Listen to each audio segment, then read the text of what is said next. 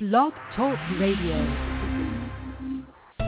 Welcome to Grok Radio. The following broadcast is made possible by the friends and partners of CYI Worldwide Ministries and Grok Radio. And the views expressed in this program and by our guests may not necessarily reflect those of CYI Worldwide Ministries or its staff. And now, enjoy the show.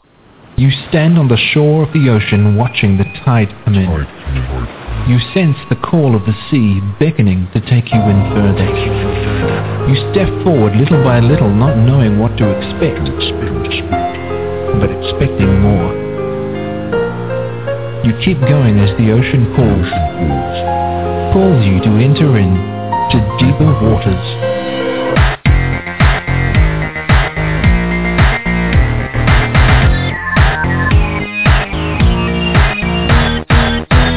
Hello everyone, I am Nick Peters, and you are listening to the Deeper Waters Podcast, the podcast where I seek to bring you the very best in Christian scholarship and apologetics so you can be thoroughly equipped to defend your faith.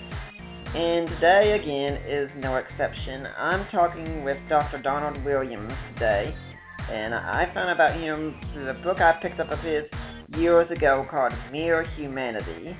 And especially had to get because it mentions Chesterton, Lewis, and Tolkien on the cover. And hey, who can go wrong with a trio like that, you know? Not even me. So who is Dr. Williams? Well, he says he's raised in a Christian home and devoted his life to Christ at an early age. Recognizing by his high school years, he had a strong drive for the integration of faith and learning. Felt called the ministry of preaching, teaching, and writing. He's got a BA in English from Taylor University, an MDiv from Trinity Evangelical Divinity School, and a PhD in medieval and Renaissance literature from the University of Georgia. He's the author of 9 books: Person and Work of the Holy Spirit, Disciples' Prayer, Mere Humanity, which we're talking about today, which is G.K. Chesterton, C.S. Lewis, and J.R.R. Tolkien on the Human Condition, Credo, Meditations on the Nicene Creed, The Devil's Dictionary of a Christian Church, Stars Through the Clouds, the collected poetry of Donald T. Williams, Reflections from Plato's Cave, Essays in Evangelical Philosophy, Inklings of Reality, Essays Towards the Christian Philosophy of Letters, second edition, revised and expanded, and Gaining a Faith, the Romanticism of C.S. Lewis, no doubt a response to Till We Have Faces. He has also contributed essays, poems, and reviews to such journals as National Review, Christianity Today, Touchstone, Modern Reformation, Journal of the Evangelical Theological Society, Philosophia Christi, Theology Today, Christianity and Literature, Christian Scholars Review, Mythlore, Seven, and Anglo-American Literary Review, Christian Educators Journal Preaching, and Christian Research Journal. He is an ordained minister in the Evangelical Free Church of America, with many years of pastoral experience, and has spent several summers in Africa and India training local pastors with Church Planning International, and currently serves as R.A. Forrest Scholar and Professor of English at the Coed Falls College in the Hills of Northeast Georgia. Wow, that's quite a resume you've got there. It sounds impressive when you put it on paper. Mm-hmm. I've managed to land quite a few publications in places where they're very easy to ignore. Well, with all that, though, tell us a little bit about yourself. My audience might not know who you are. How did you get to where you're at today? Yeah, well, I was, as you said, I was raised in a Christian home, grew up in a church that was in many ways a very good Bible-believing, mission-oriented church. But when I got into my teenage years, I started having questions, and the problem wasn't so much the fact that the people in the church couldn't answer the questions as it was their attitude toward them, which was, if you were spiritual and just had faith, you wouldn't ask questions like that. Well, as you can well imagine, that had the opposite of its intended effect and was seriously driving me away from the faith. If a snot-nosed kid can make, if these people are so, if they're so insecure, if they're made that insecure by the questions of a snot-nosed kid, how can what they believe possibly have any solid grounding or be true? Mm. And so I didn't give the faith up, but I was seriously questioning and on the verge of becoming an agnostic. Fortunately, about that time, would have been 1968, the Tolkien craze hit my high school. Mm. And so I started reading Lord of the Rings, and it was such an incredible... the irony is, it's a work of fantasy, but it seemed to be more rooted in reality than most realistic fiction, because it's dealing with the realities of light and darkness, good and evil, and victory not through strength, but through weakness and sacrifice. And I started saying to myself, if a Christian actually had any intelligence and wrote books, maybe it would come out something like this. But of course, at that time, my experience completely denied the idea that any such thing could possibly be. And then somebody said, well, if you like Tolkien, you ought to check out his friend C.S. Lewis. And so I very innocently went to the library and checked out the first C.S. Lewis book, which fell into my hands, which happened to be an experiment in criticism. I think I'm probably the only person on the planet whose first Lewis book was Experiment in Criticism. Not the Narnia books, not Mere Christianity, no, Experiment in Criticism. Well, it's a book about reading and about what makes good reading and how good literature encourages good reading. And so I was finding it very interesting. And it eventually led me to things like Mere Christianity, Miracles, Problem of Pain. And in those books, I discovered some very good answers to my questions, but even more important than the answers themselves, the completely world-shattering idea that it was actually possible for a Christian to be intelligent and faithful to his faith at the same time. Mm-hmm. Not only possible, but that if you really understand the biblical worldview, it's the only thing that makes useful intelligence possible. If there is no truth, then intelligence has no value. And if there is no God and everything just sort of evolved by chance, then the whole concept of truth becomes very problematic, as secular postmodern thinkers rightly realize. So the great thing about Lewis and then discovering that Tolkien was in fact a Christian and getting into some of his works like the Essay on Fairy Stories, which I deal with in Mere Humanity, then later running into Francis Schaeffer not long after that, it really set my life on a course that it's been following ever since, which is that unless Christian faith provides a foundation on which to build truth that really has better answers for all the questions of life, if it's not doing that, we ought to just stop pretending that it's true and abandon it. But praise God, it turns out that it does do those things very solidly. Not necessarily in the way that all fundamentalists expect, but in ways that give you very solid reasons for following Christ and finding that He is the way, the truth, and the life. I was finding it rather amusing when you were talking about Tolkien and saying, if a Christian wrote some fiction, it would probably be like this. Or what was it like when you found out Tolkien was a Christian? Oh, that was an astonishing moment. I was reading the Essay on Fairy Stories, where he's talking about his idea of subcreation. That is, the reason human beings are creative is because we're made in the image of the Creator. And he's trying to explain this, and he has this little poem in there that's part of the exposition. Although now long estranged, man is not wholly lost nor wholly changed. Disgraced he may be, yet is not dethroned, and keeps the rags of lordship once he owned. Man, sub-creator, the refracted light through whom is splintered from a single white to many hues, and endlessly combined in living shapes that move from mind to mind.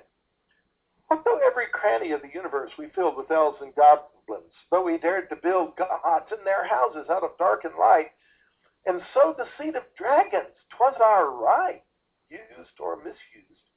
That right has not decayed. We make still by the law in which we are made.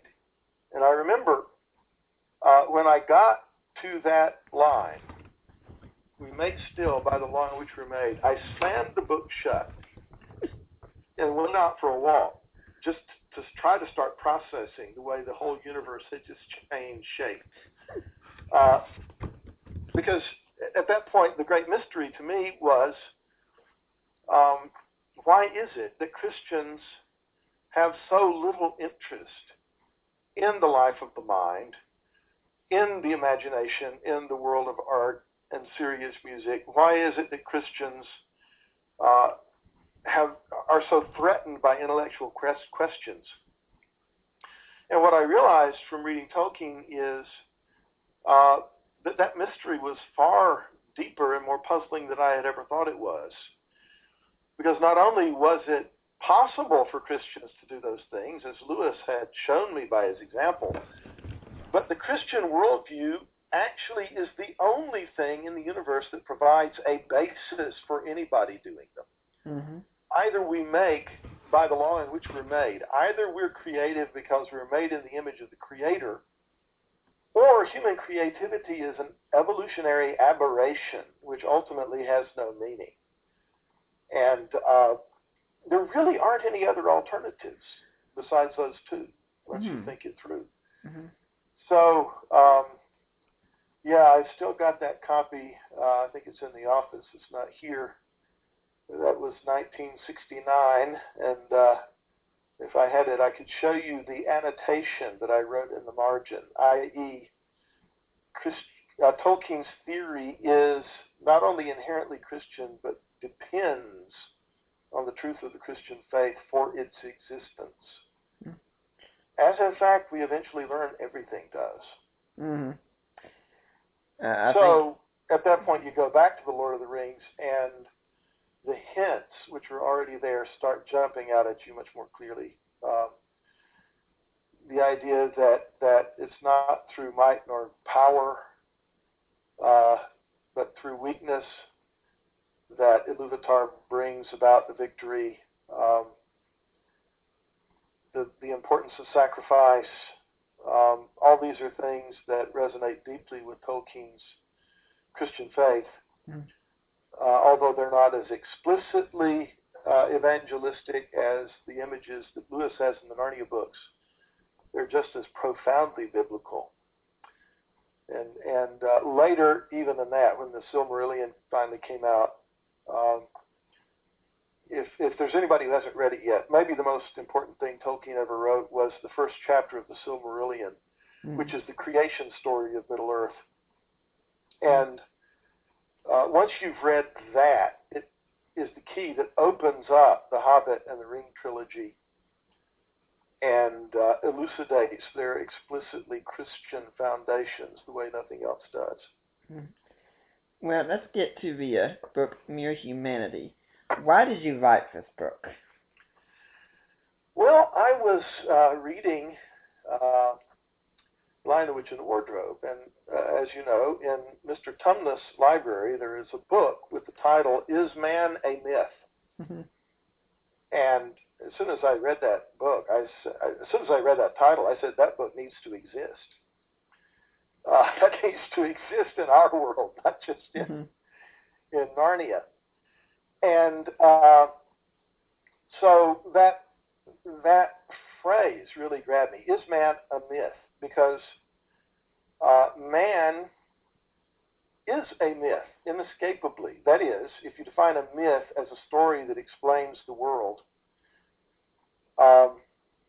if you think of myth the way Lewis thought of it, so that myth is a story that explains the world, and one of those, the Christian story, is actually true, literally true in the real world. Well, there are a number of myths by which we understand humanity. There's the myth of modern secularism and evolutionary theory, where we evolved randomly by chance and are simply an animal with opposable thumbs and an extra convolution or two in our brains, but essentially no different from the other animals. There's the Christian story that we're created in the image of God, which makes us, we're kin to the animals in our physical bodies, which like theirs are taken from the dust of the earth. But because God breathed into us the breath of life, because he made us in his image in a way that he didn't make the other animals, that gives us a special significance, gives our life meaning and purpose, which it doesn't have and really can't have on the other basis. Mm-hmm. And so how you understand who man is, how you understand who you are, absolutely depends on which one of those big narratives you see yourself as participating in. Mm-hmm. So I thought, there's just no more important issue. There's no issue about which people are becoming more confused than this. And that was what got me interested in pursuing the idea. And then I realized, okay, in Chesterton, you've got the everlasting man, Chesterton's apologetic masterpiece. Lewis has the abolition of man. Tolkien's essay on fairy stories. You have these three men who've all written expositions of their understanding of human nature. Chesterton in The Everlasting Man says you can't understand man apart from Christ. Lewis in The Abolition of Man, you can't understand man apart from the Tao, which he participates in and the other animals don't. Tolkien, you can't understand man apart from seeing him as created in the image of the Creator. You have a unified exposition of a rich biblical idea of man, situating man in that large biblical story of creation, fall, redemption, restoration. And it seemed to me that these three guys were developing it in ways that had potential for having traction against the secularist reductionism, which is the alternative story that you place people in. And then, in Lewis and Tolkien, both do some interesting things with their fiction. That is, they expound the biblical idea of man in their expository writings, and then they incarnate it in their fiction. In the Space Trilogy, you have now Saroni Pifiltriggi, Prasa, you have the Green Lady of Perelandra, who is human in shape but not descended from Adam and Eve. You have these creatures who are like us but not like us. They're more like us than the animals because they share a rational spiritual nature with us. So that brings out how we differ from the animals, and yet they're not human, which brings out the uniqueness of humanity. So these creatures are foils that help to bring into sharp focus or relief the essential essence of human nature. Mm-hmm. Then in the Narnia books, you have the talking beasts who function in the same way. They're rational spiritual creatures like us and unlike the dumb beasts, but yet they're not human. There's a special significance left over for the sons of Adam and the daughters of Eve in Narnia. Then in Middle-earth, in the Tolkien legendarium, you have, of course, elves, dwarves, orcs, etc., who play the same role. And so in Mere Humanity, I start out by going through the expository works and saying, here's the ideas about man that these guys developed. and then look at how they incarnate this concept in their fiction. Mm-hmm. So they're doing it for the reason in the expository works. They're doing it for the imagination in the fiction. And when you see the whole package together, it gives a very compelling picture of what the biblical story of man is. Mm-hmm. And I think it also gives you an interesting window into those works. Mm-hmm.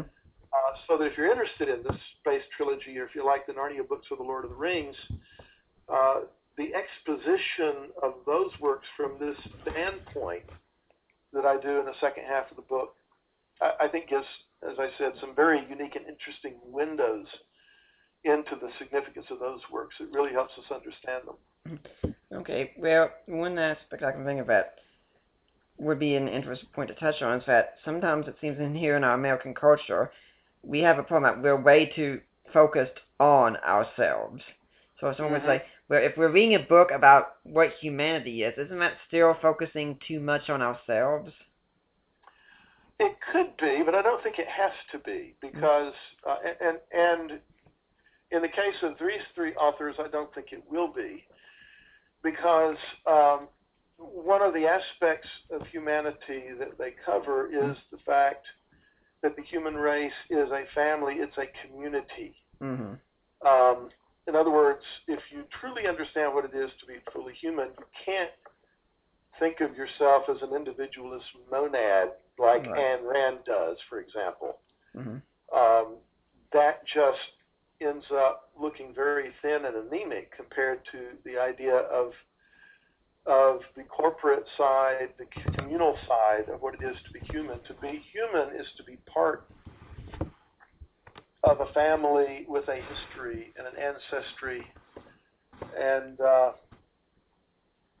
so insofar as our self-absorption, I think, is fueled by a false concept of individualism, I think that in this case, looking at humanity would be an antidote rather than a support for that mistake.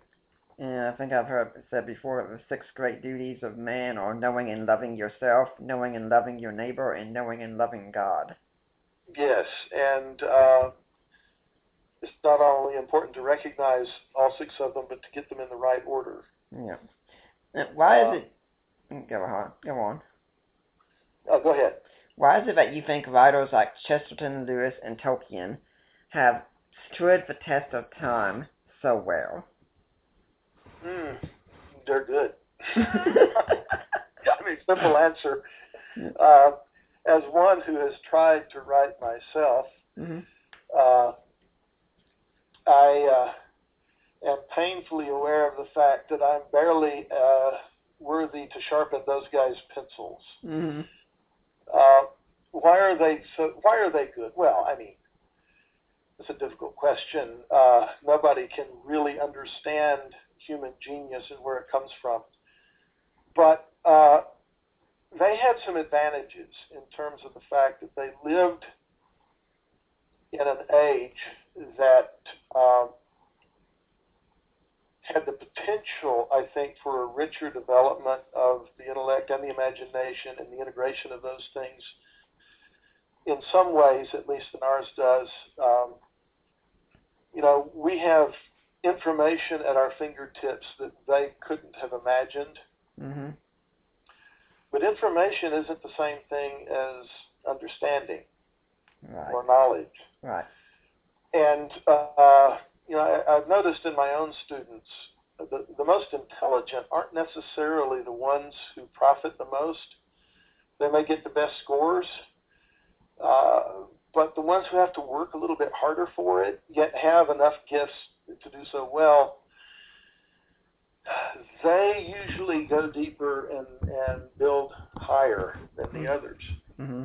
Well, these guys were absolutely brilliant, but they lived in an age where you had to work for knowledge, and they sunk it in very deeply. I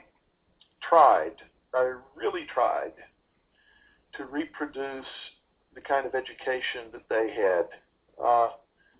Lewis could read fluently classical Greek, Latin, Anglo-Saxon, French, German, Italian. Tolkien added to that Old Norse, Sanskrit. I mean, his linguistic abilities, Finnish, his linguistic abilities were incredible.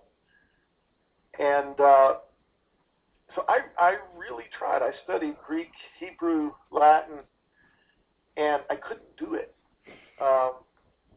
Partly because I started too late, partly because I just didn't have the capacity. I still read Latin competently. I read New Testament Greek pretty fluently. But when I tried to push Anglo-Saxon in one side of my head, Hebrew fell out the other side. I just wasn't able to keep all of those languages functional at the same time. So Lewis and Tolkien had a foundation in language, and you never really understand the English language until you've been forced to deal with something else. This shows up, of course, supremely in Tolkien, whose creation of Middle-earth is a purely linguistic phenomenon. What Tolkien wanted to create was what in his mind was the ultimate act of creation, which was a language. He wanted to create his own language. And he discovered that in order to do this and have it really satisfy him as having the feel of a real language, he had to have a people to speak it. That people had to have a world to live in, and they had to have a history, and they had to have other peoples with other languages that they related to in order for Elvish, which is where it all started, to really have the feel of a true language. And so Middle-earth came into existence as the necessary framework to uphold the existence of the Elvish language. And that's why Middle-earth is the most consistently and deeply created imaginary world that's ever been, because its creation parallels the actual creation of this world, which was done with language. God said, "Let there be light," and there was light. I mean, God used language to bring things into existence, and then he said, "That's good." You know, God says, "Let there be light." Oh, there's light. Never been any before. All of a sudden it's flashing out there, and God said, "That's good. I like this stuff. This is good stuff. I'm going to make some more of that." So language is how God brings the world into existence. Language is how he gives it value, because he said it was good. Language is how he orders it and structures it, because he uses his verbal fiat to divide night from day, etc. Language is the most creative thing about us, and the thing that most shows that we are indeed made in the image of God.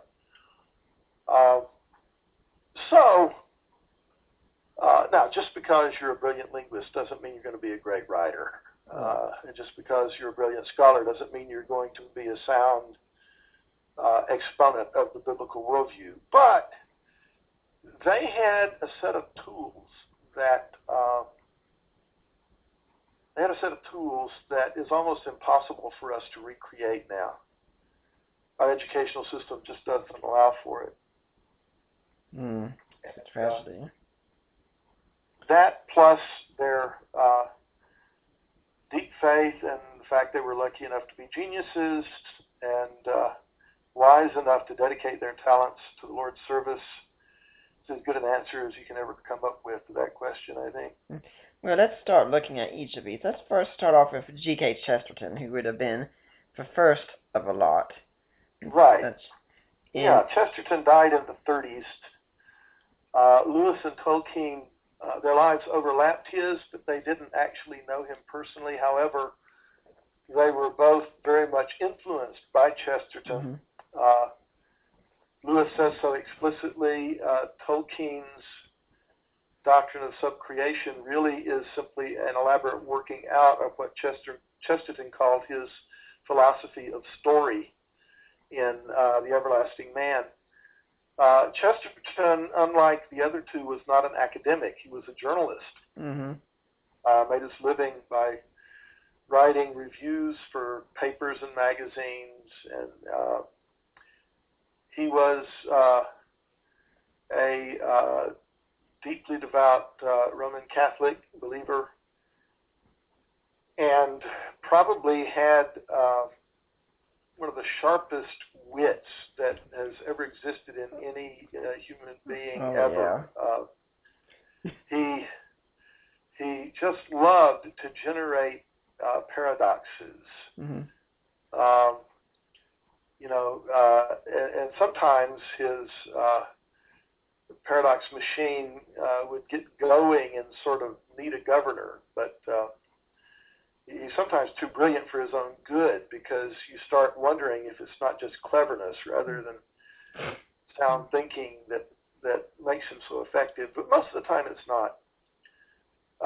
Chesterton really gets this ball rolling in his book, The Everlasting Man. And what Chesterton does in that book is he decides, I'm going to take the idea of naturalistic, purposeless evolution more seriously than the evolutionist takes it. Mm-hmm. Let's see what happens if you do that. And what happens is that man becomes an inexplicable conundrum. If you really take seriously the idea that all life evolved by small incremental steps that took place as a result of random chance mutations, then where does man come from? How do you explain the gap between humanity and every other species? For example, language. I mentioned that language is the supreme Mm-hmm. instance of proof that we're created in the image of God.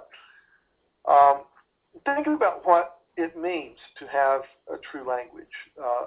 And maybe the easiest way to illustrate that is to contrast our language with some of the communication systems that other animals have. Some of the animals have some rather sophisticated methods of communication. Everybody is familiar, for example, with the dance of the honeybees.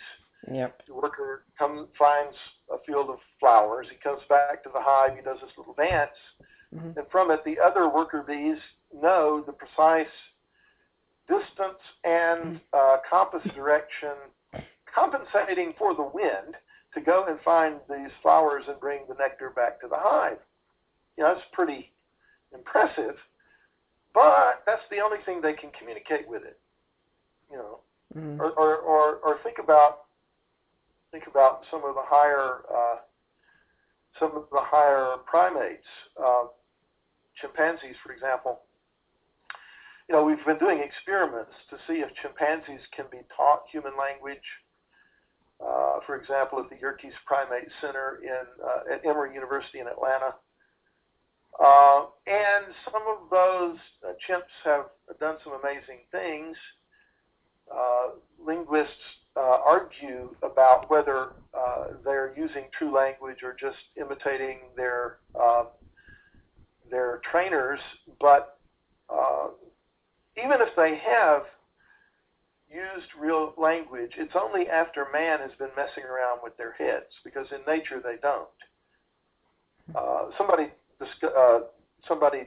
studied one particular tribe of monkeys that lived on the island of Madagascar at one point, discovered they had 60 different words, or I say words very loosely, 60 different sounds they could make that had a meaning relevant to the mind of monkeys. Things like food, danger, I'll pick your ticks off if you pick mine, other stuff like that. Well, a vocabulary of 60 words is pretty impressive for an animal. But it wasn't a language, and it wouldn't have been a language if they'd had 6,000, because no monkey ever made up a new sound to communicate a new idea that had never before entered into the mind of monkey. Mm-hmm. No monkey ever recombined the existing 60 sounds into a new pattern or a new structure to communicate a new idea that had never before entered into the mind of monkey. In other words, what they had, they were locked into it instinctively, and they could do some impressive things with it, but they were limited to that thing that they had. What it lacked, it was creativity. Creativity is exactly the thing that makes human language work. I probably just uttered a sentence in which I used a combination of words which you had never before encountered in precisely that order and combination. I may have created a new sentence that's never before been spoken. I did it effortlessly. Mm-hmm. And I'm guessing you probably understood it almost effortlessly without even thinking about it. Absolutely. When you compare this thing that we do routinely every day mm-hmm. with the most advanced forms of animal communication, you suddenly realize the gap that is there. The idea that we speak because we're created in the image of God is really the only adequate explanation. Because without creativity, there's no language. The English language constantly is changing, evolving, growing, adding new words, coming up with new ways to use old words, losing words. It's a dynamic, fluid, constantly changing and growing thing, living thing, and it is so precisely because of the creative input of all of its speakers, which we just do effortlessly. And no animal in the wild, if we haven't been messing around with its head, comes anywhere close to that. This is not a micro-evolutionary step which a few more mutations could have given us. It's a giant leap. It's somebody trying to do a long jump across the Grand Canyon.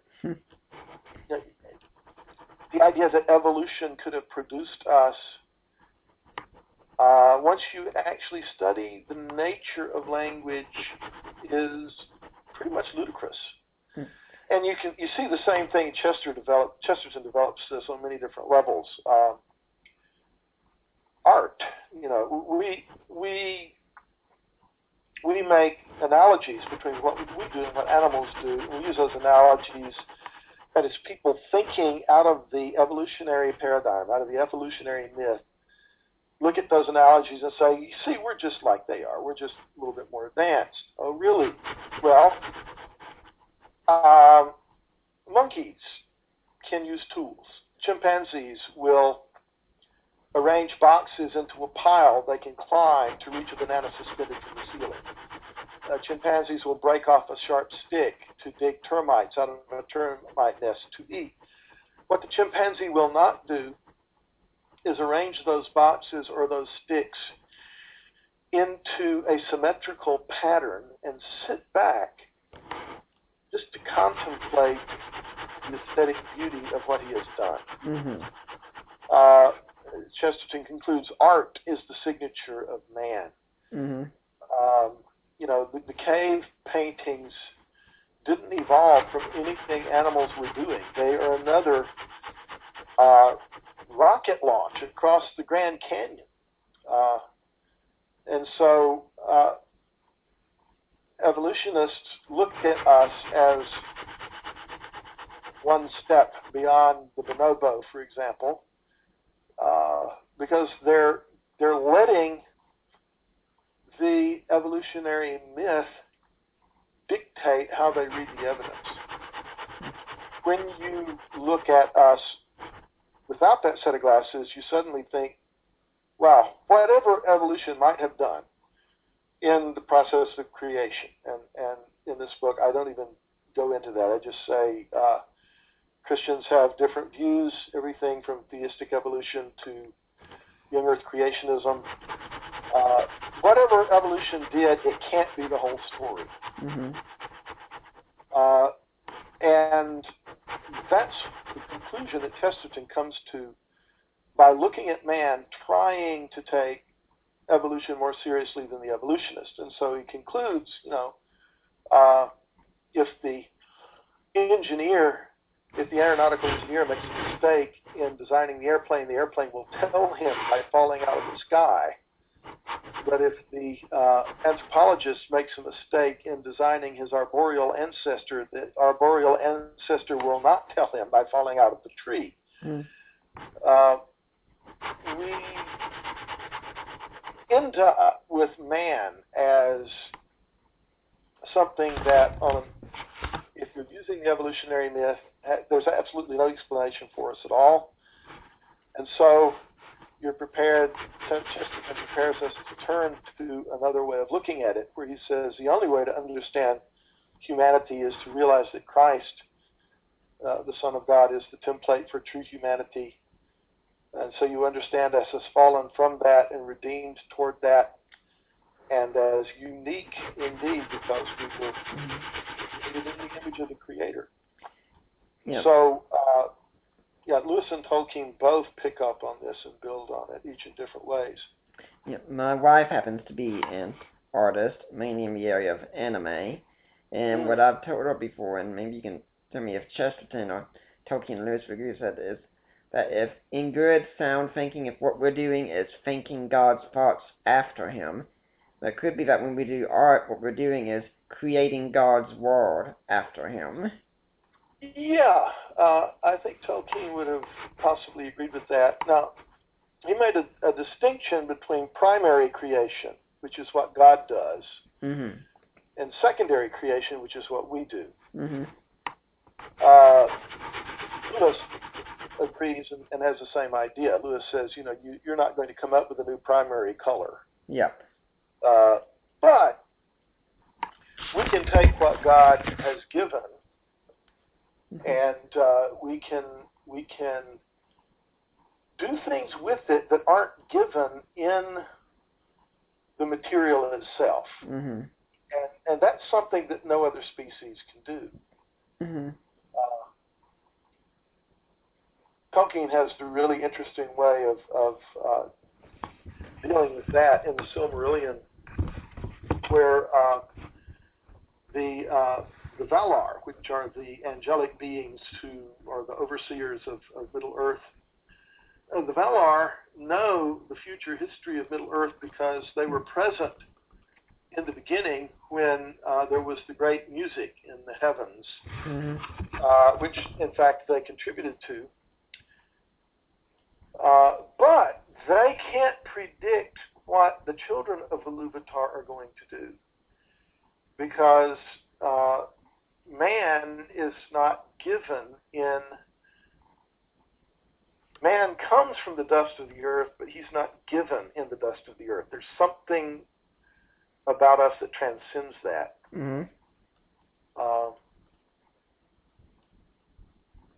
And art and language are both illustrations of that fact.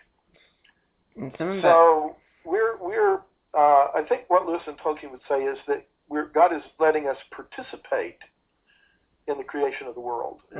He is letting us have a part in the unfolding of His creation, and a part in bringing it to places that, if God had just created the space-time continuum and matter and the laws of physics and left it on its own, helping to bring it to a place it could never have come to, based on those materials alone. There's a great line there that Chesterton has from one of his friends.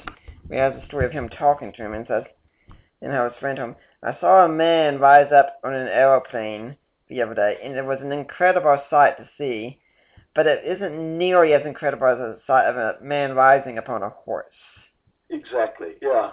And a lot of us would look at it and think, An airplane is an amazing technological feat. Man finally flying through the air. How can that not be more impressive than riding a horse?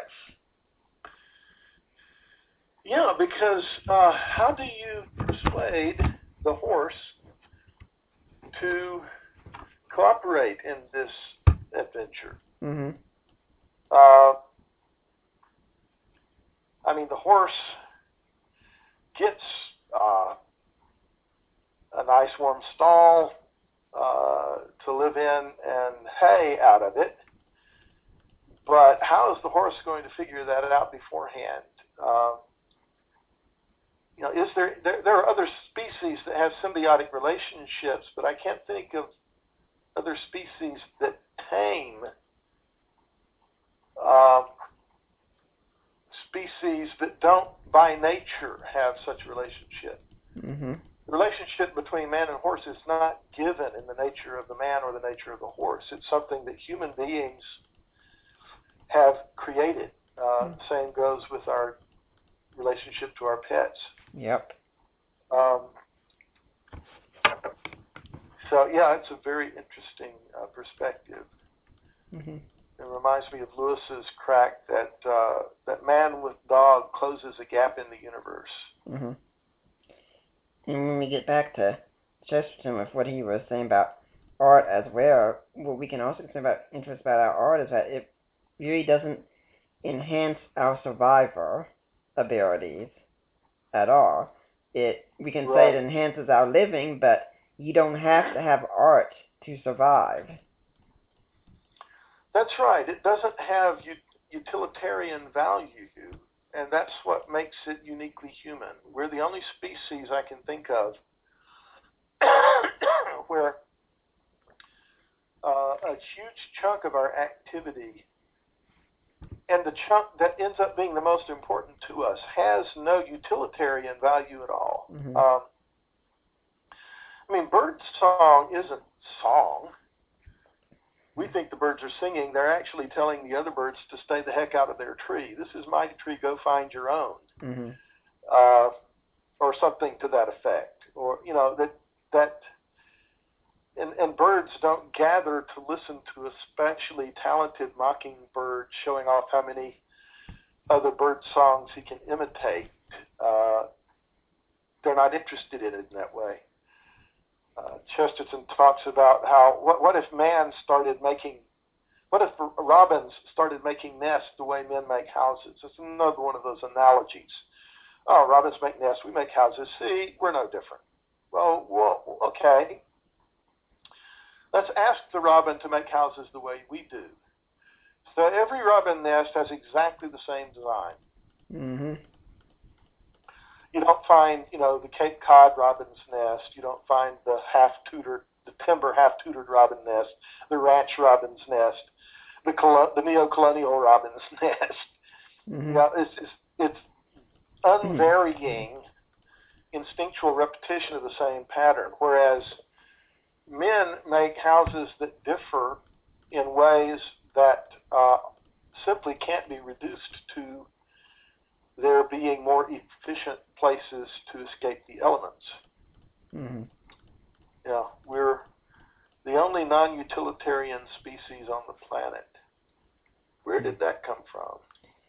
It's also been said that the early church, before Thomas Constantine, they did not copy the peoples around them with occultic behavior and beliefs and such, except for in one area, and that was in art.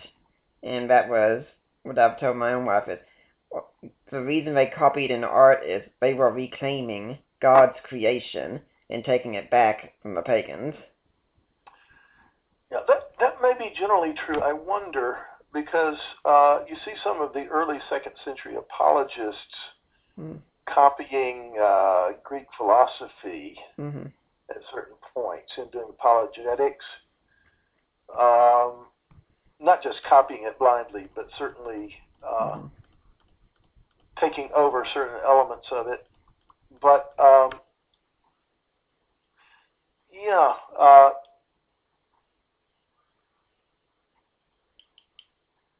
interesting. If you're going to do art at all in an age where the Greek statue is the standard of perfection, and if you're not going to become totally symbolic or abstract, what else are you going to do except copy what these guys have done? They're the ones who really show the way. If we're talking about art, but we should also talk about now some people have this concept, it's so cliche, but it's really incredibly anti-Christian, where we talk about art and we say, where beauty is in the eye of a beholder. Well, that's what most modern people assume. And certainly beauty is in the eye of the beholder, but it's a problem if you say it's only there, if it's just purely subjective.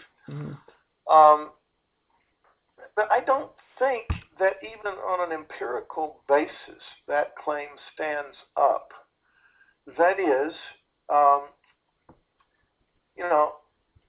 many people are you going to find who are going to say that the Rocky Mountains are ugly? You will find some wackos who are just trying to be avant-garde who will say that dog poop is beautiful or something like that. But if you look at normal human beings who aren't just trying to get attention, I think you'll find a lot more unity on the idea of what is beautiful than a lot of people expect. And there's great variations in taste, but where does beauty come from? And beauty takes us to the classical trilogy of beauty, goodness, and truth. As a Christian,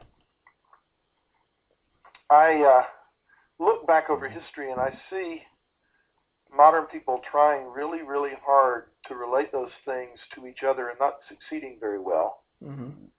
But I look at it this way, that truth is the reflection of God's mind. Goodness is the reflection of His character.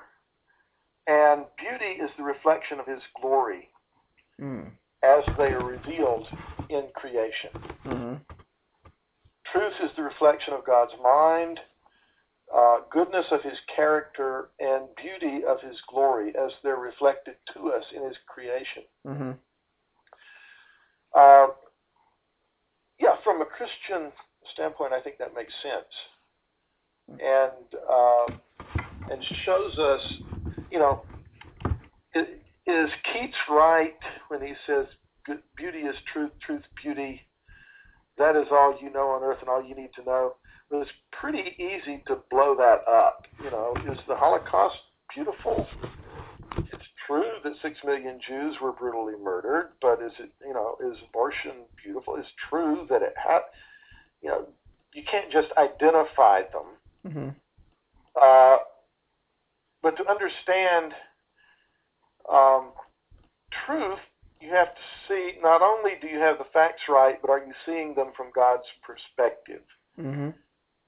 So a mere fact isn't yet a truth. It's just a fact. A truth is that fact seen as God sees it.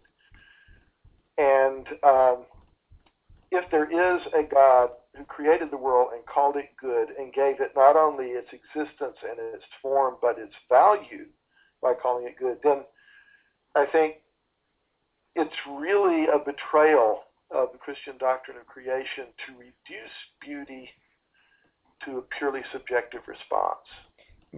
And I was just considering when we were talking about this, about contrasting with the Animars, and how you said we create art and beauty for purposes that are not just functional, that an Animar could have something beautiful to it, but that's usually to attract a mate and such.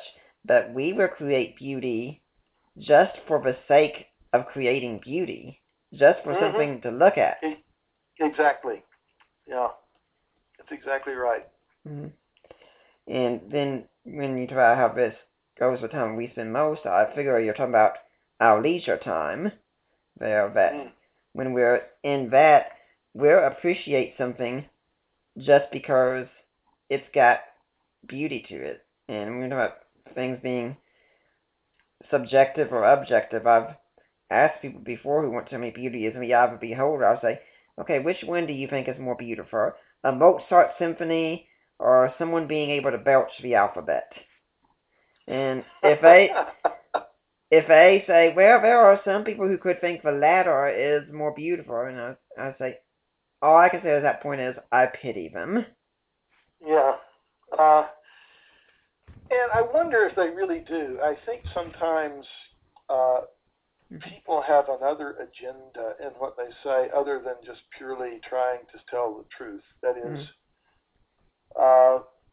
you want to be seen as avant-garde, you want to be seen as out there, you want to be seen as cutting edge, you want to be seen as transgressive, which is one of the big buzzwords that contemporary artists use. You know, like somehow art is only worthwhile if it challenges bourgeois middle class assumptions and values. You know, they want to be seen as cool by the people they're trying to impress, and I think sometimes they give answers for that reason more so than because it's what they really truly believe in their hearts. And when we are talking about Christ also as a template for what a man's supposed to be, he was an artist, but his artwork was mainly done with words, namely parables, where he created stories. Is that what Chesterton is getting at? Well, Jesus was if you just completely forget any belief in his deity or any religious connections, just look at him purely as a literary figure, Jesus is the greatest writer of parables in the history of the world. Mm-hmm. There are only a handful in the entire history of literature of parables that are worth putting up next to his. And he was coming up with them day after day off the top of his head. Usually they're the answer to a question. You know, somebody says, "Who is my neighbor?" And Jesus says, "Well, let me tell you a story. There was this guy going to Jericho." You know? And if that was his chosen form, by purely literary standards, he's the greatest writer of parables who ever lived. And it's kind of interesting that would be his medium, because, of course, the parable is a story designed to help us understand things. And so on a human level, Jesus is doing what he did on a cosmic level before the incarnation. Because what God creates is not only a world that has structure, but a world that contains a history, a significant story. The world is the setting for the story of creation, fall, redemption, restoration. And that story is what gives it its meaning. So stories give meaning. Jesus was good at that. And we can say his stories did shape the world. Today we have the parable of the Good Samaritan, for instance. If you'd said the Good Samaritan back in the time of Jesus, most people would have all been rolling their eyes and what the heck are you talking about? That's an oxymoron. Yeah. What are you talking about? Yeah, the Good Samaritan, the prodigal son, the lost coin, just one after another of them have become part of the language. Even people who couldn't retell the story know what a Good Samaritan is.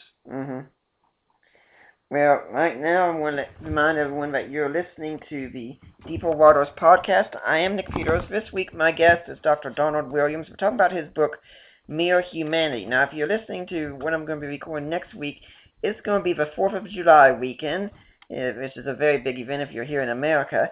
And so I'm going to have my friend Bill Fortenberry come on, and he's going to be talking about the faith of the founding fathers. Were our origins here in America Christian or not? It's going to be a very interesting show, and I hope you'll come back for it. But for now, we've still got Dr. Donald Williams here. We're talking about his book, Mere Humanity. We've spent some time talking about Chesterton, so let's go on to Lewis next here. And one of the main works you have in there, where Chesterton had the everlasting man, Lewis has the abolition of man. Yeah. By the time you get to Lewis and the 1940s and 50s, the trends that Chesterton had already spotted back in the 30s have progressed to the point where the traditional concept of man as being uniquely different from the other animals because of his creation in the image of God is already beginning to disappear. Lewis was very much aware of that. And so the abolition of man, Lewis begins with, he kind of edges into the topic a little bit slyly. He starts by talking about language that concerns him in a high school English text, which he calls the Green Book. And this text is talking about poetry and saying that when the man called the waterfall beautiful, you might think he was making a statement about the waterfall, but he wasn't. He was really making a statement about himself. He was saying, I have feelings that I associate with beauty when I look at the waterfall. And Lewis jumps all over that because he realizes that it's a foot in the door that has the potential to destroy everything, to destroy Western civilization. Because the man isn't talking about himself. He's not saying, I feel beautiful. He's saying the waterfall is beautiful. You may agree or disagree with him, but listen to what he's saying. And so the problem Lewis deals with is what happens to values if you switch to the secular paradigm, the secular myth, the evolutionary myth, that story that explains the world. If you shift to that story, values of any kind, whether it be beauty, whether it be ethics, become subjective because there is no one in a position to make a statement that is valid for everyone. Now, in our day, the language has shifted. Postmodernists, who I think Tom Oden is absolutely right in calling them hypermodernists rather than postmodernists, they're saying the same thing, but they've got an interesting way of saying it, that they say there's no God's eye view of the world. So if I say the waterfall is beautiful, not just I feel it's beautiful, but it is, that implies that if you don't think it's beautiful, you're missing something. It implies that beauty is a characteristic not of me, but of the waterfall. Well, if it's just me and you, if you say the Mozart Symphony is beautiful and I say belching the alphabet is beautiful, who's going to decide between us? All right? In the secular paradigm now, who's going to decide between us? Well, the majority of other people, but that's just saying that might makes right. There's nobody to decide between us except another finite person who's just as fallible and subjective as we are. So, in the absence of a transcendent ground for values, the logic is inescapable that they do become completely subjective. And it's not just aesthetics. Ethics the same thing happens. If you say that abortion is evil and I say it's good, well, those are just our opinions, because the only way somebody could say one of us is right and the other one is wrong is if that person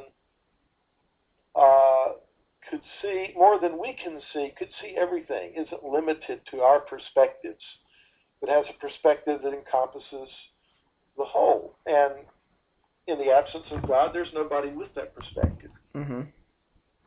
So the postmodernist will say, there's no God's eye view of the world. And the Christian replies, yes, there is. God has one. And he's communicated at least parts of it to us. So we have at least some kind of access to it.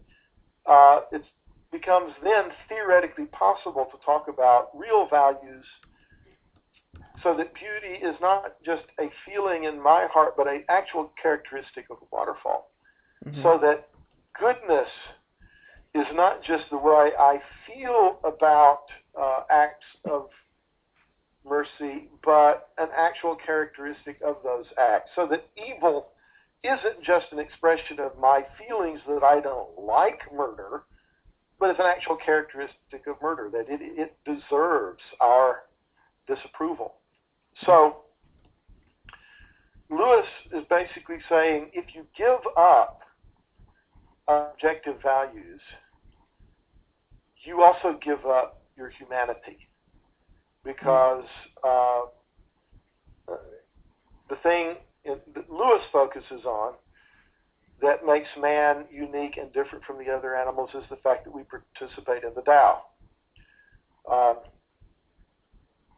The Tao, which is Lewis's word stolen from Chinese philosophy, for that overarching universal set of absolute values that is just as much objectively a part of the world as its physical characteristics are. So, if I truly say that the waterfall is beautiful,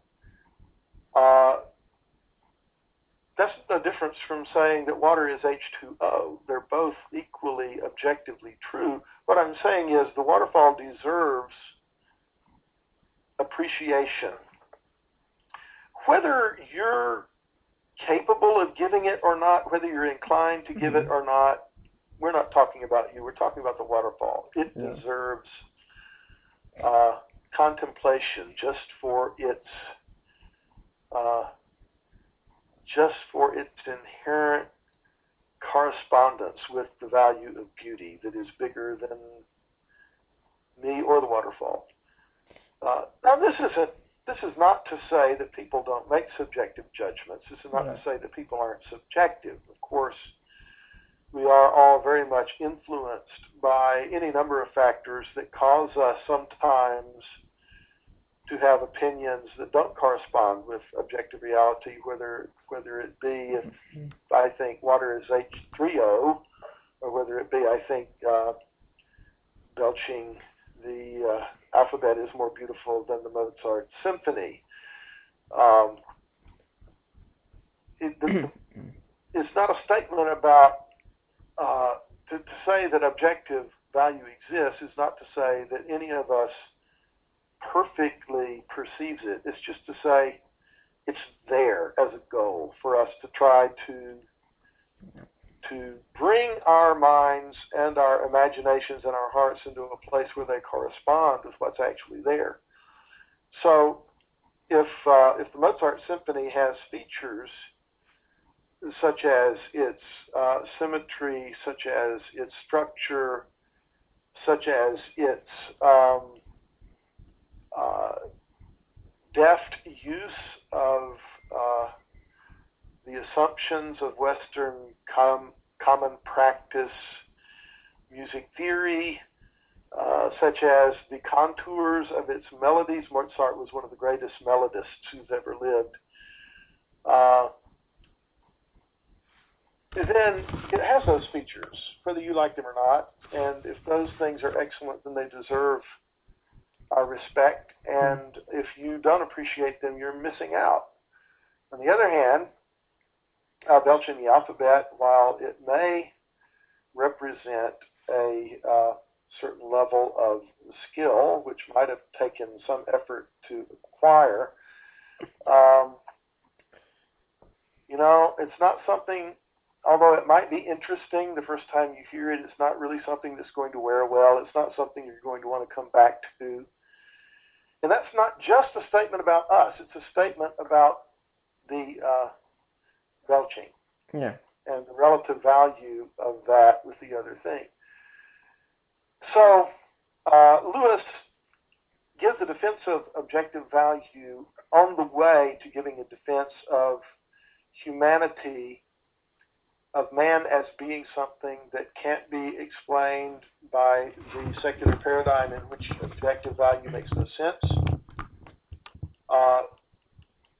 Therefore, a defense of hanging on to the concept of humanity is something that participates in the Tao, something that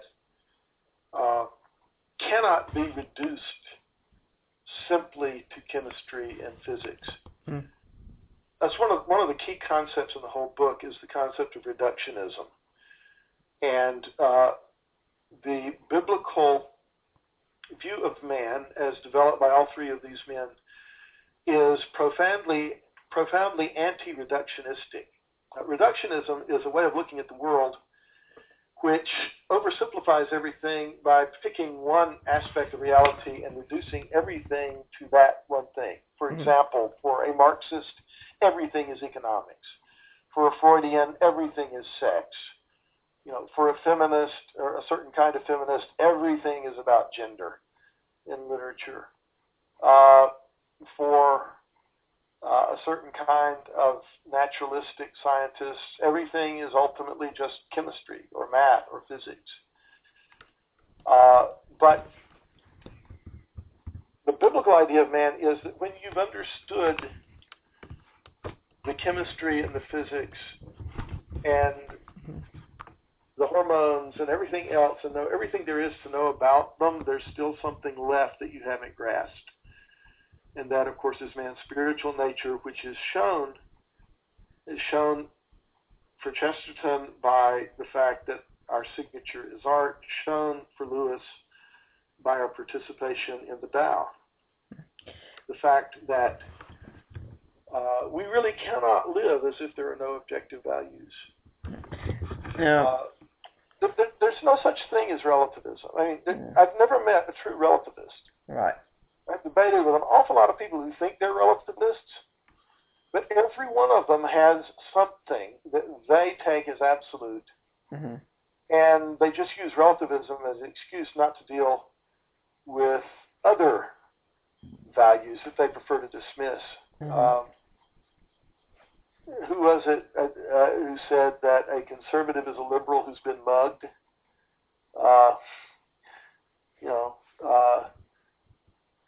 You'll remember that for about 6 months after 9/11, relativism pretty much disappeared from American life. Then it started sneaking back in again. But, blowing up buildings full of innocent women and children, people just saw that's just wrong. It's not just that we don't happen to like it. No, it's more than that. And nobody can live without having something that's more than that. Well, if that's an inescapable feature of human nature, maybe that tells us something about the way the world is. Maybe that tells us that there is more than that. Reductionism is not, by its very nature, capable of being an adequate explanation of who we are as human beings. Now, Lewis referred to his opening chapter as men without chest. And he's not really talking about people like myself who don't work out and have that great build and such. What does he really think is going to happen that leads us to developing a society of men without chest? Well, yeah, Lewis wasn't talking about people who don't pump iron. But he's using language symbolically. The head would stand for the reason, and the stomach or the guts for the emotions or the passions. And for Lewis, the chest is this region that I suppose we might call it the heart. I think he used chest rather than heart because he didn't want to get sidetracked into people reading romantic associations. But a lot of us would call it the heart. Mm-hmm. The chest is that thing that mediates between the reason and the emotions and contains what Lewis calls sentiments, which is trained emotional responses. That is, emotional responses that aren't just happening with the emotions acting all by themselves without guidance, but emotional responses that have been guided and trained by the reason to flow in certain productive and wholesome directions, so that when you're confronted with the Mozart versus the belching, and you don't pick the belching because you just happen to be in a weird mood at that moment that makes you think it's interesting, but you've trained yourself to look for that which is truly excellent, and so you're not dependent on the immediate responses of your animal nature.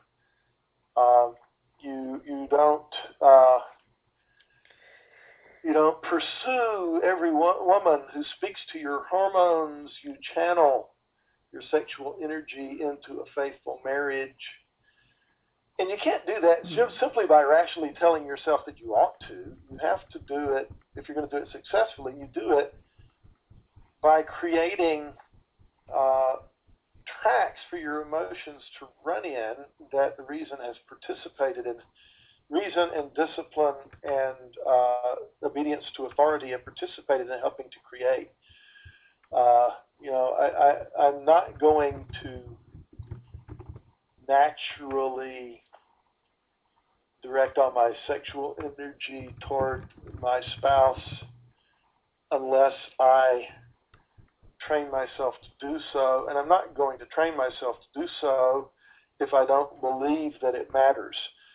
So, when you understand man in the secular myth or by virtue of the evolutionary myth, you're thinking of man simply as an animal or as a machine. The transcendent reasons for creating those mediating functions simply aren't as compelling. We tell people that we valorize science, which is telling them they can use their mind if they use it the right way. We valorize emotion. Our popular myths have advice like, Luke, trust your feelings. Mm-hmm. And what is this thing that's missing is the heart that has been trained to choose what is better. Without the aid of that mediating thing that Lewis calls the chest, the mind will be helpless before the passions. So, that's the idea behind that. Now, Lewis also saw that there were some moral principles that did transcend all cultures, what we call natural law, right? Mm-hmm. One of the most useful parts of the Abolition of Man is the appendix, in which he charts across many different peoples in many different cultures at many different times their basic moral principles, and finds an amazing amount of agreement, giving empirical evidence to support the idea that that my personal morality is a variation on a theme which is not just purely personal and subjective, but there is an actual moral order that's objectively out there that impinges on our consciousness and which men are in rebellion against, but which they also feel the need to follow. because if we were creating this kind of morality, we would all create something that's simple and easy for us to follow. And once again, Christ is the template here. Yeah, we would, in fact, most of us would create two sets of rules. One set for us to follow and one set for everybody else to follow in relating to us. Mm-hmm.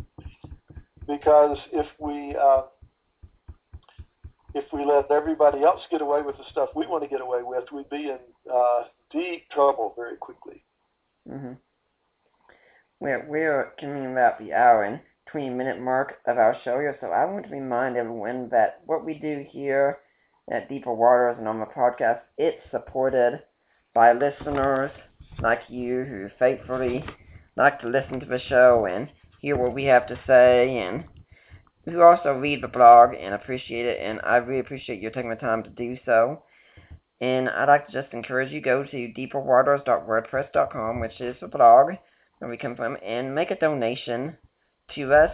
In fact, consider becoming a monthly donor, and when you make that donation, it goes to the ministry of Michael Licona at risenjesus.com. You just say, hey, I want this donation to go to Nick Peters, I want it to go to Deeper Waters, and they will make sure that every single penny goes to us.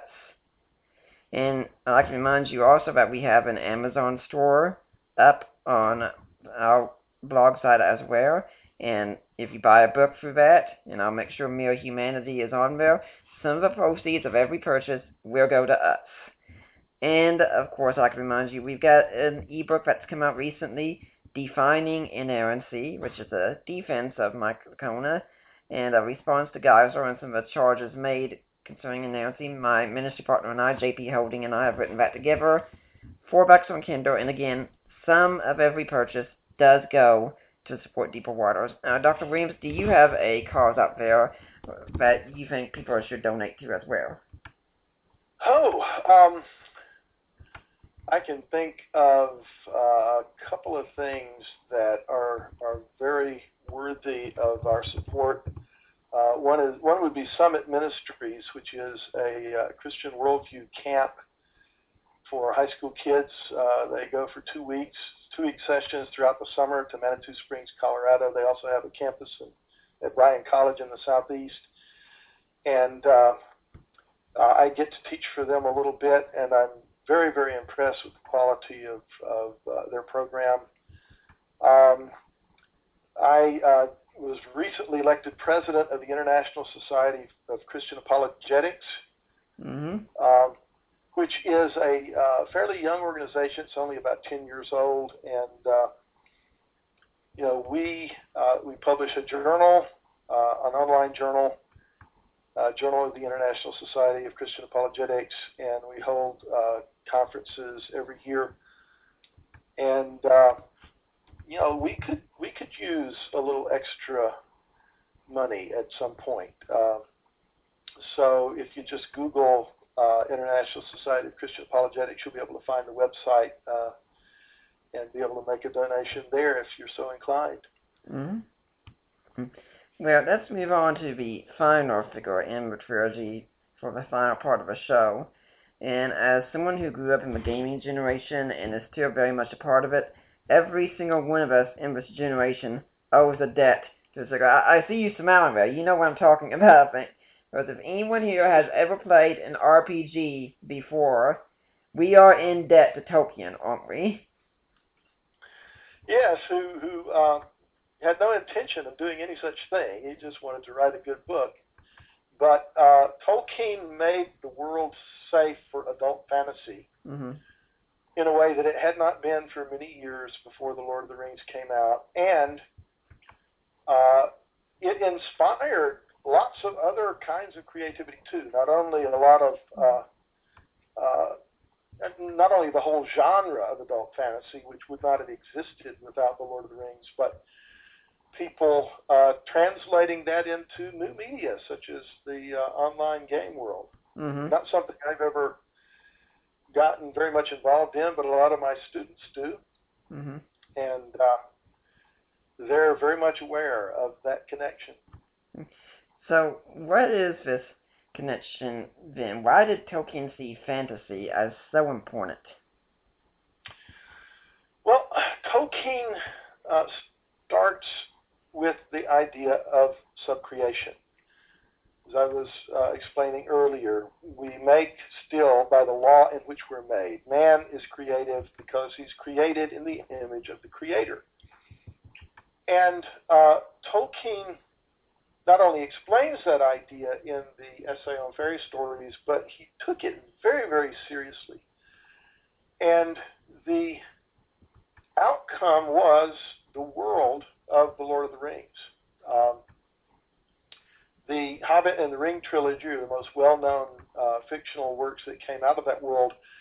But it's a complete world with its own history, its own geography, its own languages and peoples that involves, they published, I think, 10 volumes of fragments and unfinished tales and notes that Tolkien never finished for publication in his lifetime. Now,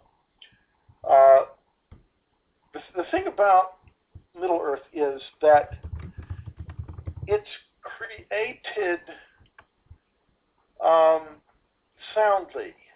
Okay, it's not going to fall apart on you. I think we can best understand that by maybe comparing it to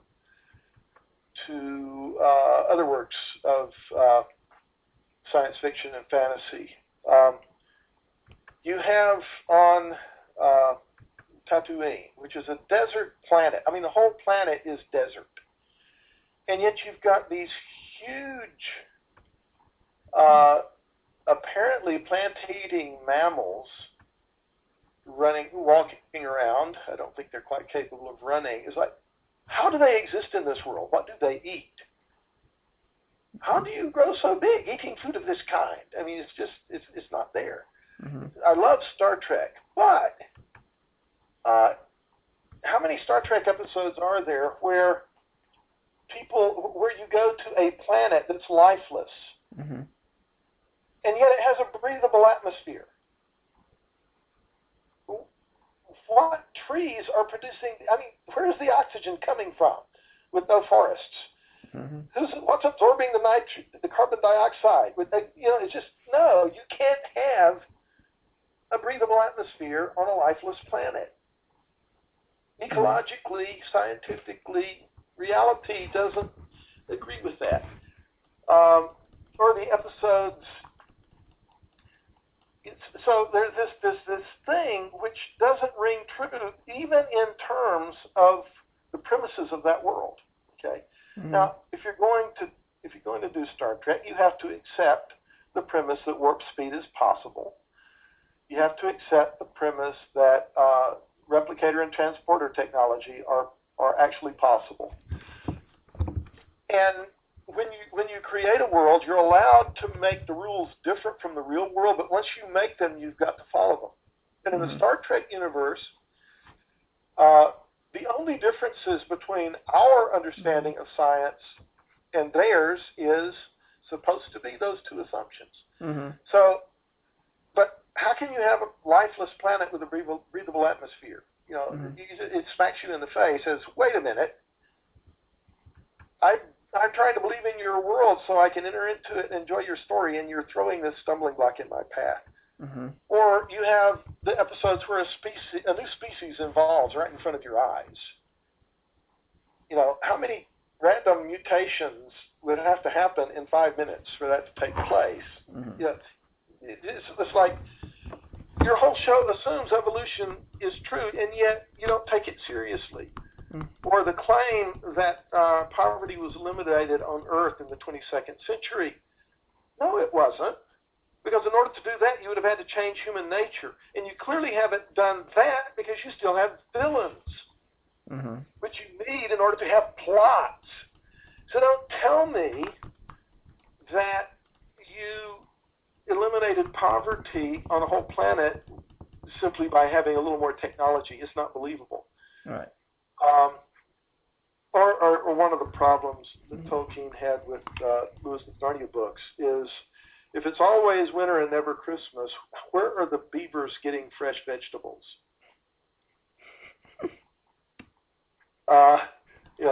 Which I love the Narnia books, and it's not fair to compare anything to Tolkien on this level. I'm just using that as an illustration that in Middle Earth, there's nothing like that.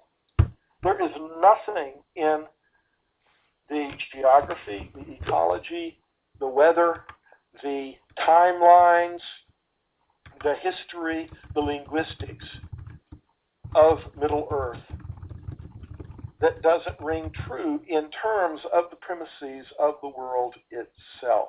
Mm-hmm. The closest thing I can think of to creating a world with that level of a sense of reality would be the first novel of the Dune series, Frank Herbert's Dune. His creation of that planet. It's like, he's okay. If you got a desert planet, what would the ecology of it be like? You just follow through on all this stuff and get it right. So, people who read Tolkien's trilogy and who like that kind of thing find that it has a sense of reality which no other work of fiction can really compete with. People can't help but think of Middle Earth as a real place that they wish they could visit. Mm-hmm. And so it's the world creation aspect, the sub-creation aspect. Tolkien did that so well that every writer who creates a fictional world is doing something that parallels what God did when he created the real world. You create a world, you write the laws of its science and its physics and everything. You people it with significant characters whose actions and choices will give it a history which gives it significance. The difference is when God did it, it really happened. It's called history. When we do it, it's only in the imagination. But Tolkien takes that parallel and roots it, grounds it so solidly in reality that hardly any other work of fiction has ever been able to compete with him on that level. Mm-hmm. Consequently, anything else there is of value and worth in that trilogy, and there's a lot, hits you harder than it would in a different writer mm-hmm. who's trying to do the same thing. Well, I think the impulse to create a world is one of the things that your generation maybe picked up from Tolkien. Mm-hmm. And if now you have computers with the capacity of creating those illusions, not just in words, but in virtual reality, the temptation to do that would be irresistible. And if you're good at it, mm-hmm. You're certainly going to try. Now, it's interesting that Tolkien catches on so much as a fantasy writer. We could have some Christians that would think, why should we care about fantasy? God is interested in reality. What has fantasy to do with reality? Yeah, well, every fictional world is different from the real world. Mm-hmm. Even the most realistic fiction, if you set your character in modern day New York, mm-hmm. in an apartment building that actually exists, on a street that actually exists, and have him encounter stuff that actually exists in New York, and nothing in your book departs from what we know about the actual reality of New York City, nevertheless, it's not really New York because mm-hmm. that guy doesn't actually live there. Mm-hmm. The characters you created to put in that, they've already altered your world from actual reality. You mm-hmm. can't do fiction without changing reality. So, who gets to set the rules about how much we can change it and it still be okay? Right.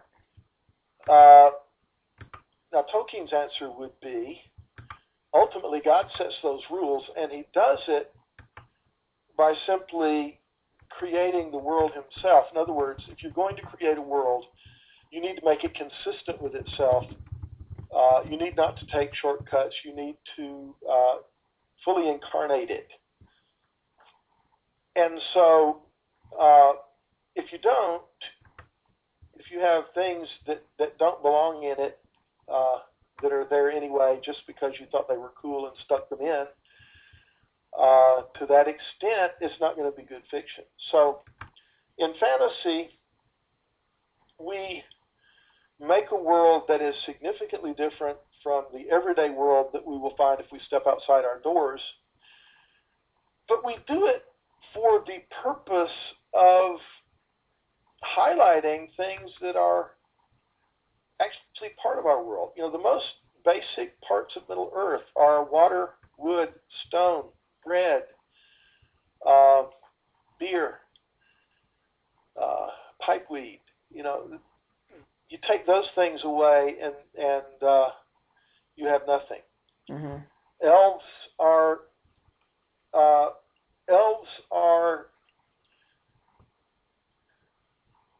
like men but different from men. And the way they're different from us is that they're immortal in the life of this world. They have a more direct connection to the spiritual world, a more direct perception of an ability to create beauty.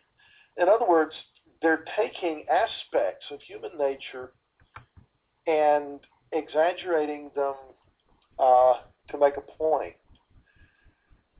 So that when you think about the way the world flows past the elf so quickly because he's been in it so long,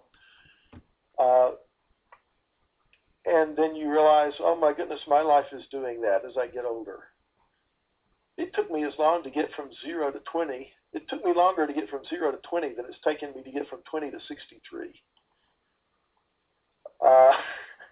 It's just strange the way that works.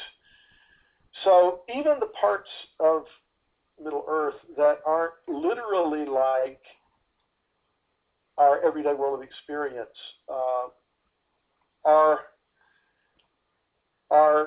highlightings of things that are, in order to bring into our attention, bring into focus for us things that are really there that we might not have seen otherwise. Mm-hmm. And many readers of Tolkien would report that the effect of it is not, the effect of that enchanted world is not to disenchant, but to re-enchant the actual world we live in. Mm-hmm. Water, wood, and hill are things that the real things become more real to us because we've seen them in that other setting. Mm-hmm. So there are changes you can make to the real world that can be done for a purpose, and fantasy gives you another set of strategies for doing that. Now, some also in the Christian camp might say, well, we should avoid a lot of these fantasies though because they have magic, and we know the Bible condemns magic. Mm-hmm. Yeah. Yeah, and I think maybe there are stories in which that criticism has validity. It's interesting that in the Middle Earth saga, every time the word magic comes up, the elves are like, "Oh, you want to see some magic? I'm not even sure what you mean by that." It's like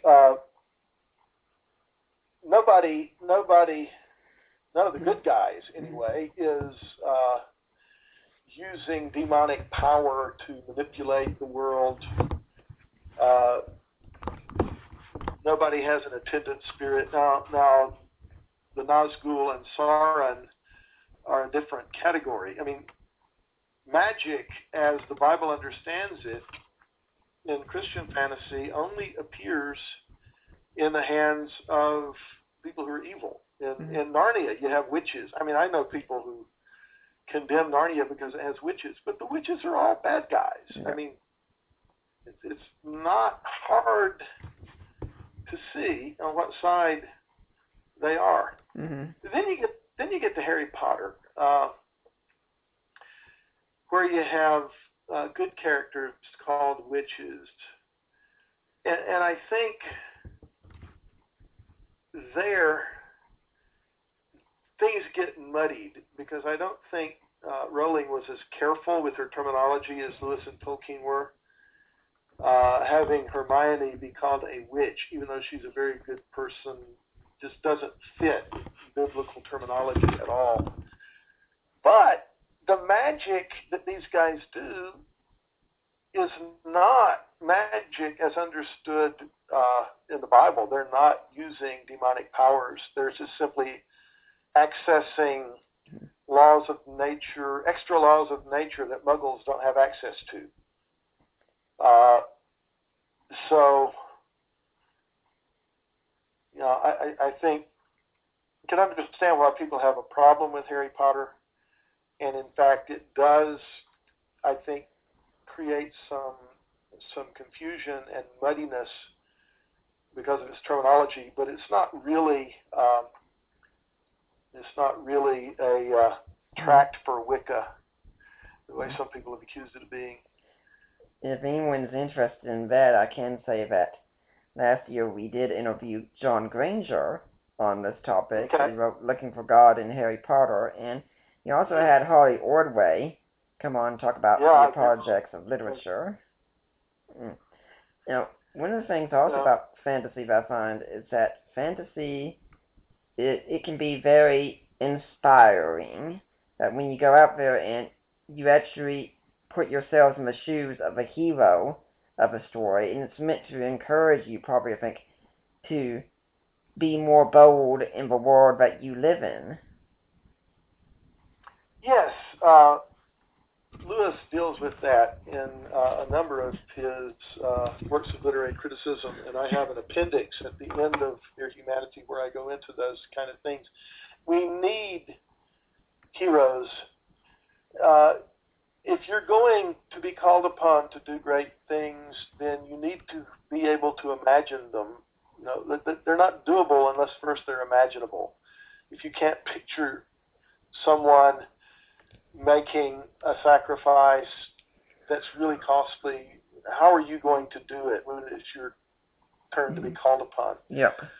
So when Pippin casts aside the brooch, to just on the chance that he'll leave a clue for Aragorn, and Aragorn gives it back to him and pitches. It says it was a wrench to let it go, and Aragorn says, "You did right. He who cannot cast away a treasure at need is in fetters." You need to live through that in your imagination, so that at some point in your life, and you have no idea when it will be, but at some point when life calls upon you to do something like that, you don't hesitate. You've already been there. Mm-hmm. You've already taken on the identity of the person who can do that kind of thing. Mm-hmm.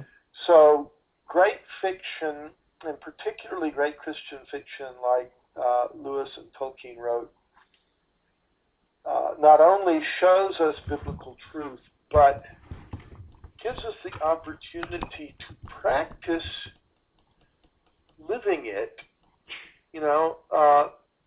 practice living it in ways that are a little bit more directed and intentional than life sometimes. Life comes at you, it seems pretty random. Yeah.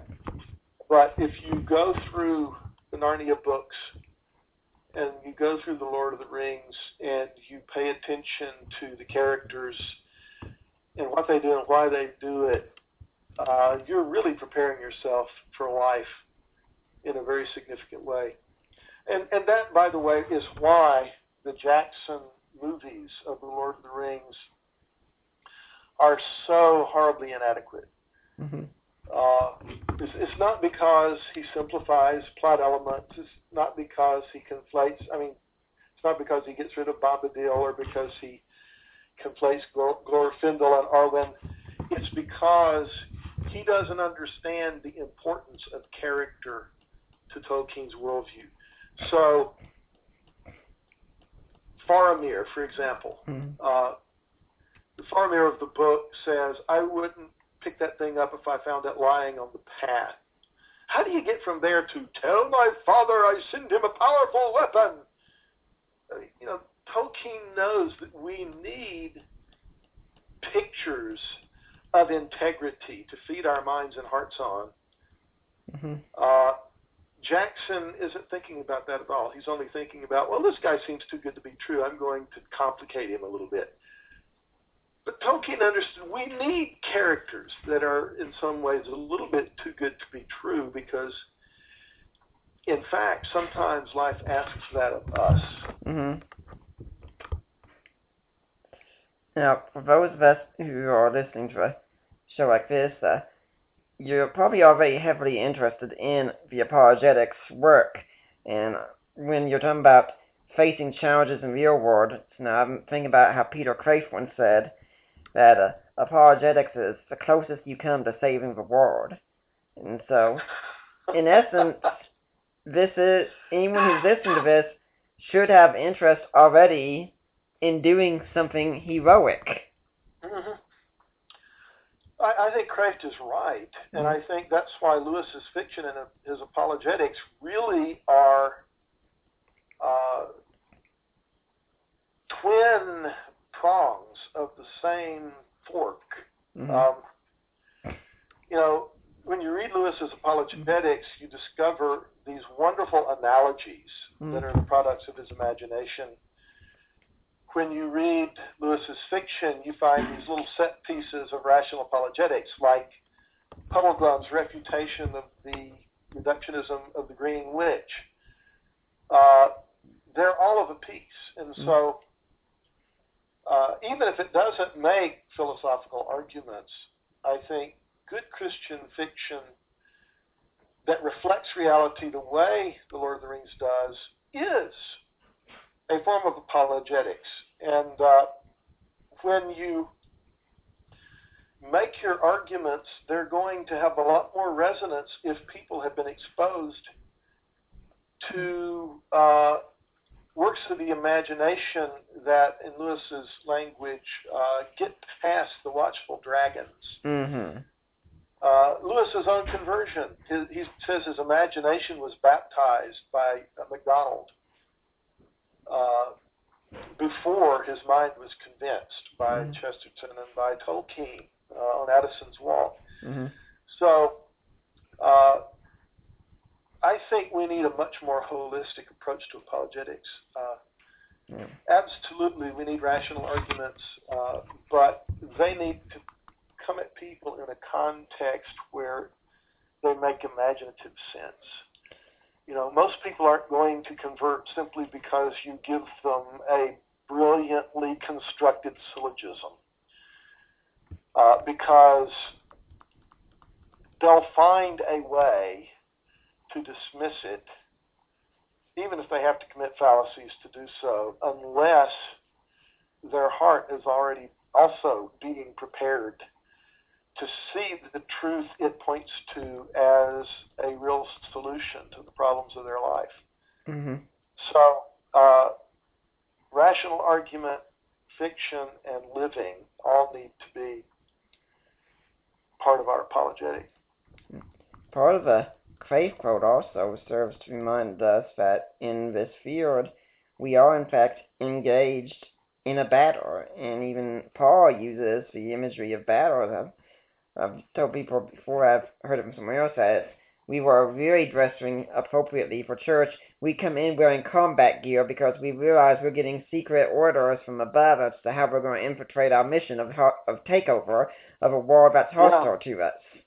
But most of us don't even see us as a battle. We just see it. Well, I'm just going to go out and I'm going to be a good person and I'm serving Christ. No, you're taking on the enemy directly.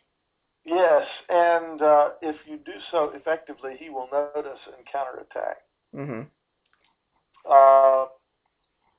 Satan is foolish, but he's not stupid. Right. Yeah, and I wish we could get some of our warriors to act like they're on the same side a little bit. You mentioned Mike Licona and Norm Geisler. I don't know Mike personally. I appreciate his work. Norm is a friend of mine, and I wish the two of them would be able to conduct that conversation with a little bit different tone. The tone on both sides at times concerns me. But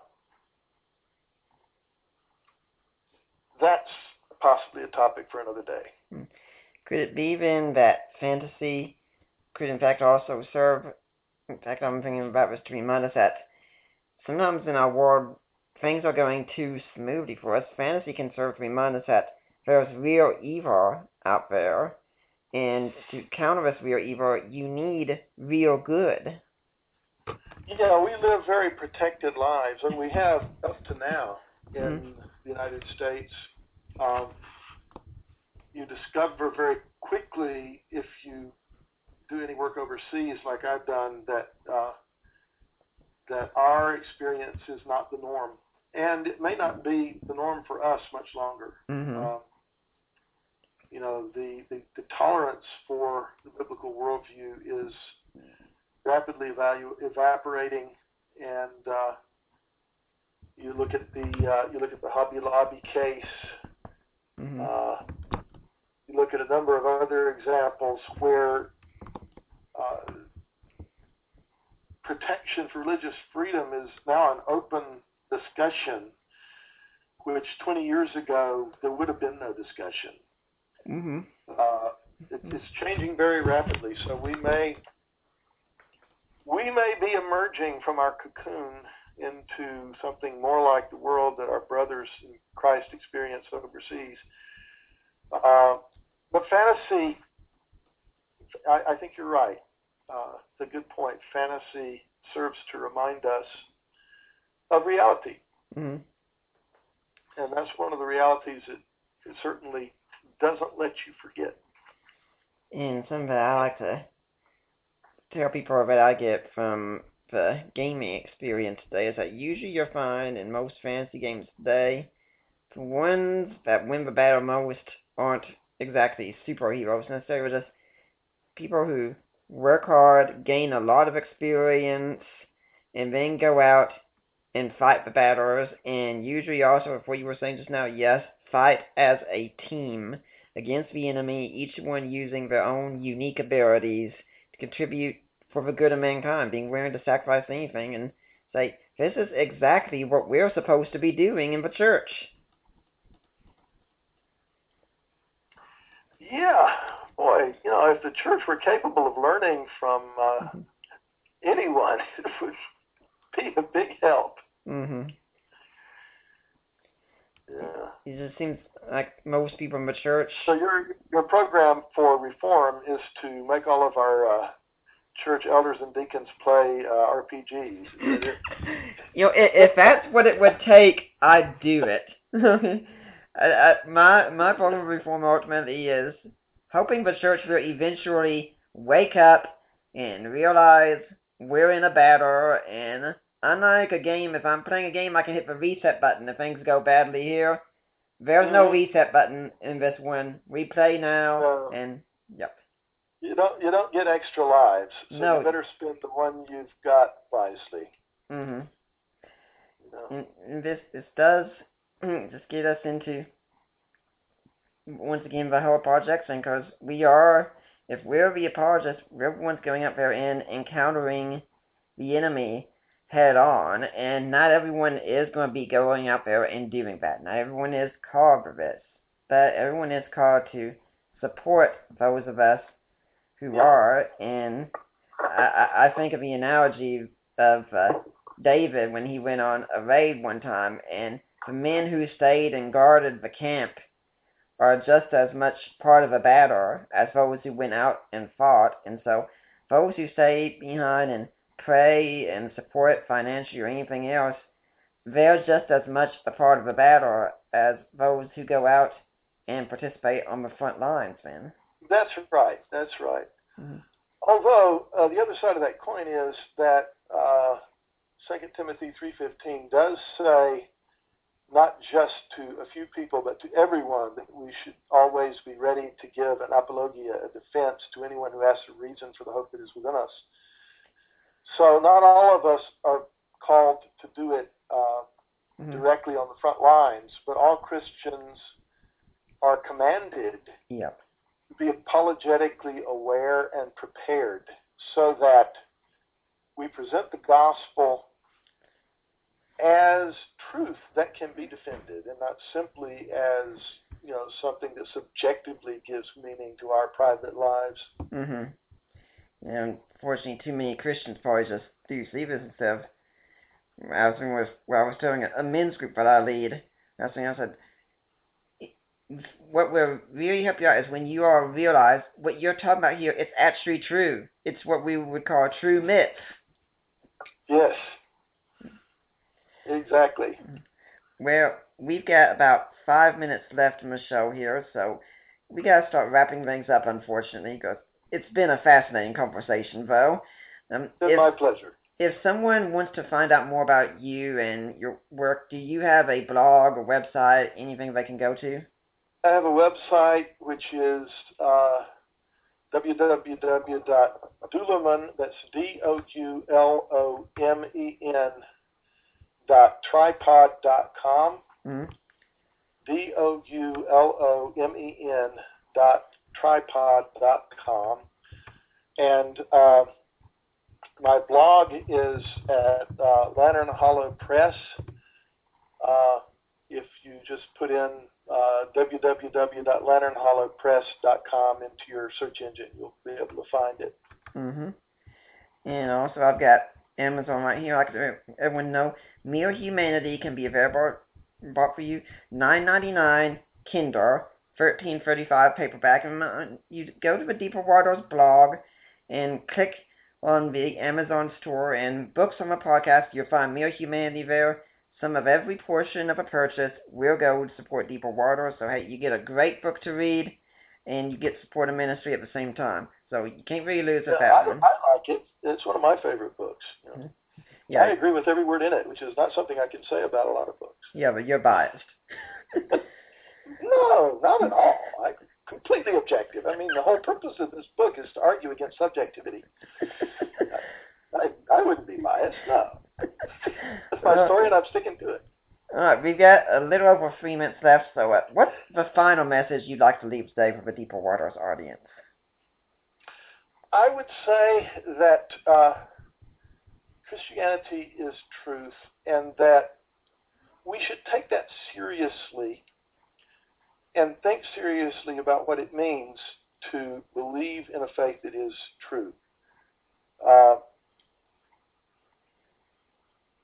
It means that it's not just something that warms my heart, something that's reality whether I like it or not.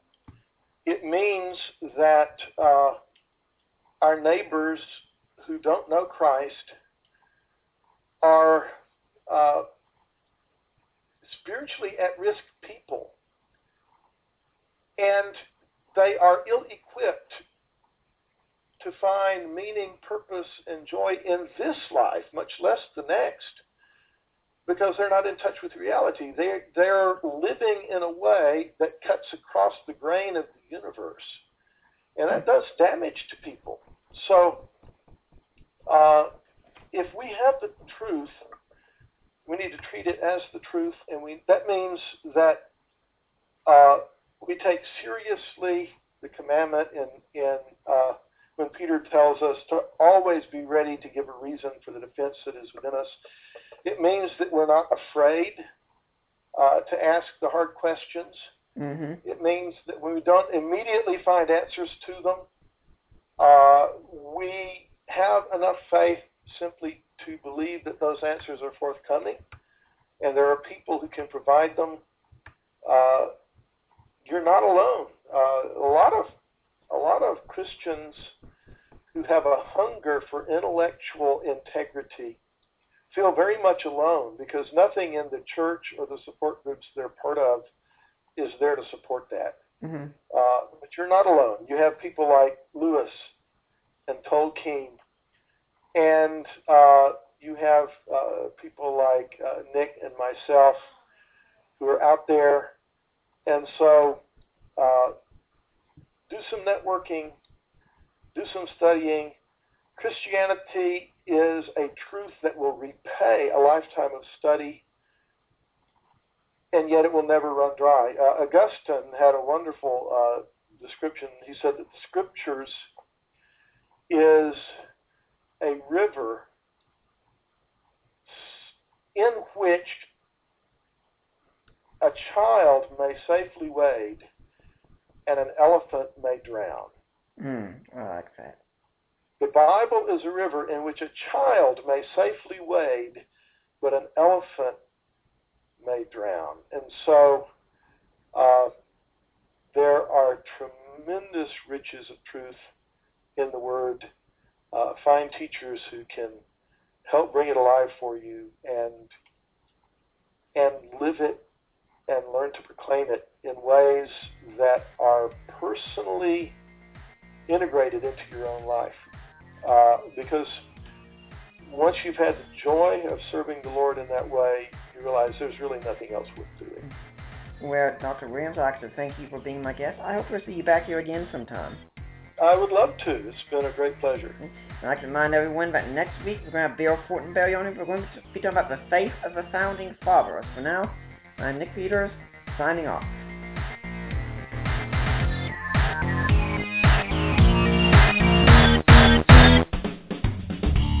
It's here, the official Grok Radio mobile app.